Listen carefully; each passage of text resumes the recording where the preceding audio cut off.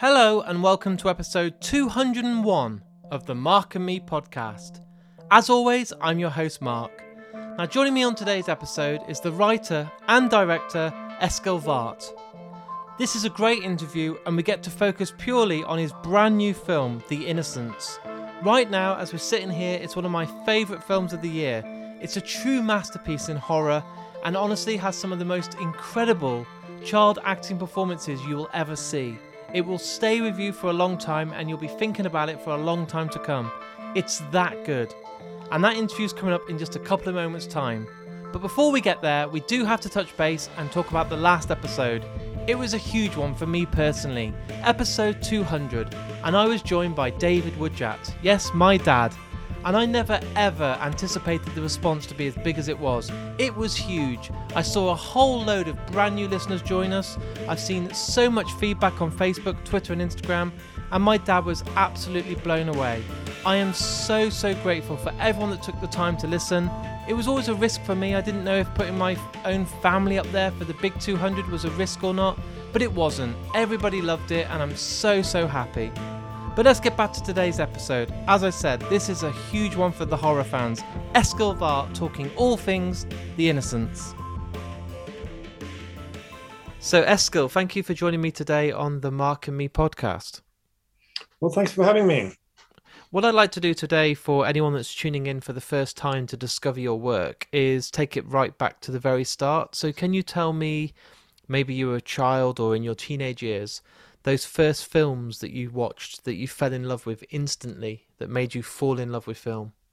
That's I'm such a huge film buff, and that was my way into films. Just loving movies. I have this. A lot of people my age who are working in movies have the same answer of watching Back to the Future in the cinema. And just going back and seeing it the next week, having that, just that emotional, I just want to live this movie. It's so cool kind of experience of which Hollywood movies deliver to kids all around the world.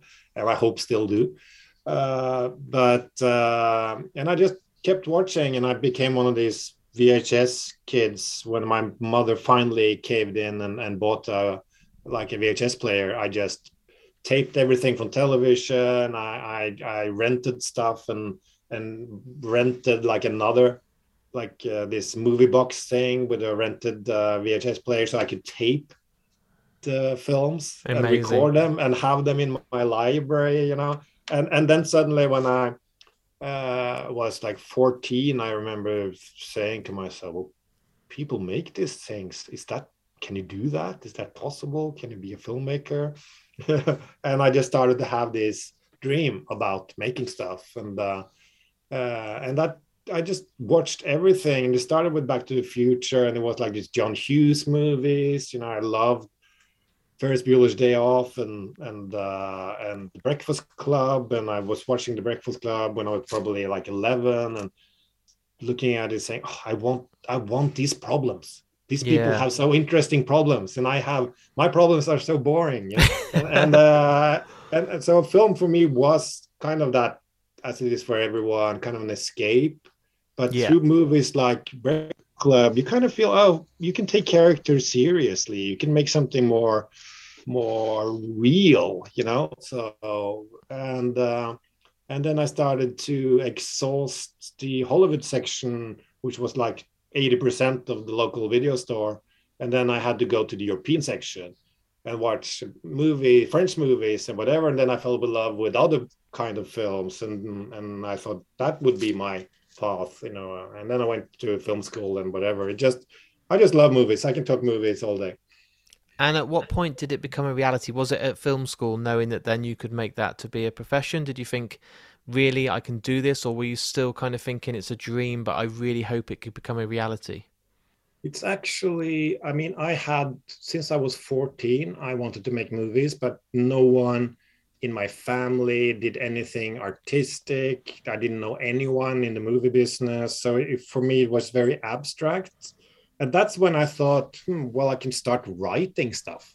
no one can stop you from writing a screenplay. But at the time, if you want to make a short film and have it considered for film school or for festivals, you had to shoot on film, which was very exclusive, Yeah. very expensive. And it just felt like I don't know how to go about doing that. So I started to read screenplays that I found in the local Cinematheque library, and just be interested in writing stuff just because I thought that would be easier. No one can stop me from doing that. But the actual turning point for me was meeting my good friend and collaborator Joachim Trier Yeah. when we were both, I can't remember if we were 18 or 19 or whatever. We met and we both wanted to make movies, and we both loved movies, and we became like instant best friends because we didn't have anyone else around us that shared that ambition. And the fact just sharing the ambition made it more real. Yeah. Yeah, and also as a bonus, Joachim was from a filmmaker family. His father was a sound engineer. Yeah. His mother had made documentaries and worked in television. His grandfather was a director, and just like that, his father was so good at networking and had given the right person at the right time at the camera rental house a whiskey bottle, and suddenly we could loan the camera out and shoot something. I love it. And then we got going. We helped each other making short films and started working together, and then it felt real. And then I just felt like at one moment I will just witness someone with real talent, and I will just feel ashamed and just stop doing this. But I'll keep going until then, and it still hasn't happened.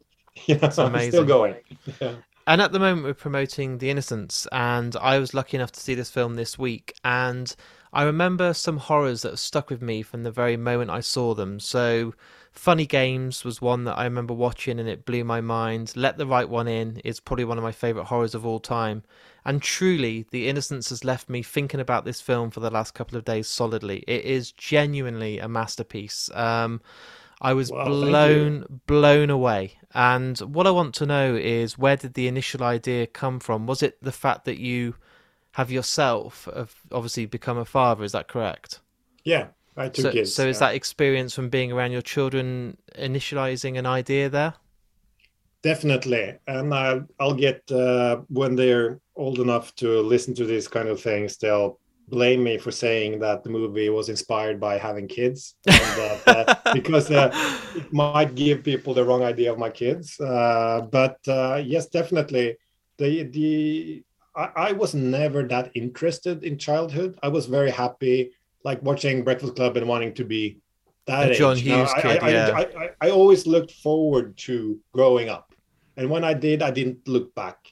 And I had a lot of friends and still have that constantly reference their childhood, like it happened yesterday. Like Of course. It's a very important part of their life, obviously, as it is for everyone, but also something they have very present.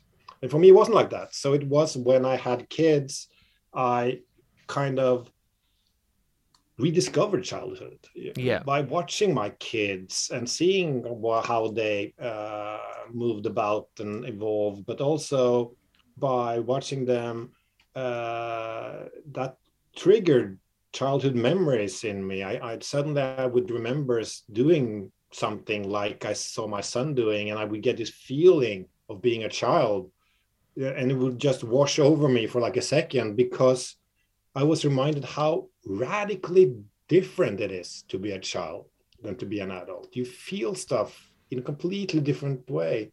You have no concept of time like adults do. You don't have the same rationality. You mix fantasy and reality. Your worldview is very elastic because you learn new stuff every day. So it's so open. Yeah. And we're not like that as adults. And I just felt with my kids also that they were kind of living in a parallel universe. They experience stuff all the time that they feel so strongly, and they don't really have the words to tell me about them, or even they don't even think to try to tell me about them because they're already passed on to something else. They're already doing something else, so Definitely. they wouldn't think of talking about what happened 3 minutes ago, which is and I just felt, wow, this is interesting. Can I go back to that place, that secret world of childhood, and make a film? I think that was how it started. And when you're doing the casting for this film, something that I miss as an adult, which I think definitely talking to you now makes me realise, is the lack of an active imagination that I would have as a child. I remember going out and playing, and I could be in any world. I could be going in a field, but it could be like the set of the Goonies, or I could be going on a ship and all this. And you lose that as an adult, because everything's a lot more real and serious. So when you were casting, were you looking specifically for children with these active imaginations that were just free to do whatever you told them and would be open to all this adventure? Very good question. We had like several stuff we were looking for in our casting, and we did a very soft casting where we didn't like give them text No. and test them. The first few times when I met them, we did other stuff. But one of the things we did that was very interesting was that we gave them all a photo, and it Okay. was the same photo for everyone. And we said, "What's happening in this photo? Tell us what do you think is the story here?" And it was very obvious to see who had that capacity of imagination. At the same time, what they told us, because it was a very neutral image. It was like two children with their back to the camera walking inside a forest, and it could be two brothers, it could be two friends. You didn't know anything, but then they would tell some stories, and some would tell really dark stories, some very imaginative, crazy stories, and you also see though these people, these young kids who tell these very dark stories, they must have lived through some shit. I mean, it doesn't mean they Yeah. were abused or whatever, but have some sort of they have some experience, and that was interesting that they had been through something, because you can draw on that as an actor, even though you're a child. You need to have lived through something, and also just to be reminded of that, yeah, capacity of imagination that kids have was just fascinating to watch. And one of my favourite films over the last sort of 10 years, 15 years was Super 8 by J.J. Abrams, because the kid actors were leading the film. And I think if you get bought into a really good story, but the performances from a child is so strong, you don't need the adults. You don't need to worry. That's why I miss films like Lost Boys and Goonies and Gremlins, when it's all about the children. In this film, casting these children as leading actors, were you ever nervous or worried about the fact that if they didn't perform well, the film would fail? You have so much pressure on these children at such a young age to deliver for you. Well, definitely, and I felt the pressure all the time, and well, not all the time actually, but I have this rule when I write, that I try to like leave practical problems of how to do it Yeah, outside of the writing room, because it's so easy to get blocked creatively. Already as an adult, it's hard to keep your imagination alive, and you learn so much as an adult filmmaker that you like, okay, oh no, I don't want to shoot in a car. It's so cramped. It's so hard to get interesting shots. Or no, I don't want to do night shoots again. The crew gets so tired. We don't get anything done. There's like a million things you learn that you just have to forget. You yeah. know, and so I knew in the back of my mind that it would be difficult to work with kids, but I just kept it away, and until I had written myself into a corner, because I wanted to do this movie. I just had to do this film, even though I've written it for 4 kids between 7 and 11, and they were in every scene. And there was also a cat, so I had kids and children and animals. The things you shouldn't do. Yeah, never Uh, mix. and uh, and exactly what you said is that I knew that if just one of these 4 kids didn't deliver, or like great acting, for an adult audience. Yeah. The movie would just fail. It wouldn't even have a chance to be decent. It would just go from a possible great movie to something like really bad. But luckily, my producer Maria, she saw the same challenge, but also the same like upside to it if we found them that I did. So we used a lot of the budget and time finding them, working with them, getting them to trust us, and learning and teaching them the art of acting, having workshops, working different emotions that they would need during the shoot, and like help them. And I was so nervous about this all the way through pre-production and everything. And then when we started to shoot, that anxiety just left me because they were so good. From the first day, all four of them just delivered and consistently. It wasn't like we had to cut around stuff or whatever. They were just good, and you could really work with them and have different kind of takes with different intentions and just have fun with it. It was so it's not true that you shouldn't work with children. You should just take your time to find the right ones. Yeah. But avoid working with cats. That's my one advice to young filmmakers out there. If you can write in a dog instead, do that. Yeah. Because even the best animal trainers in Europe will say they have trained a cat, and they haven't. No. The cat will just sit there and lick its paws, and you never feel time passing as when a whole film crew is sitting there, the camera's rolling, and the cat just doesn't comply. It just sits there.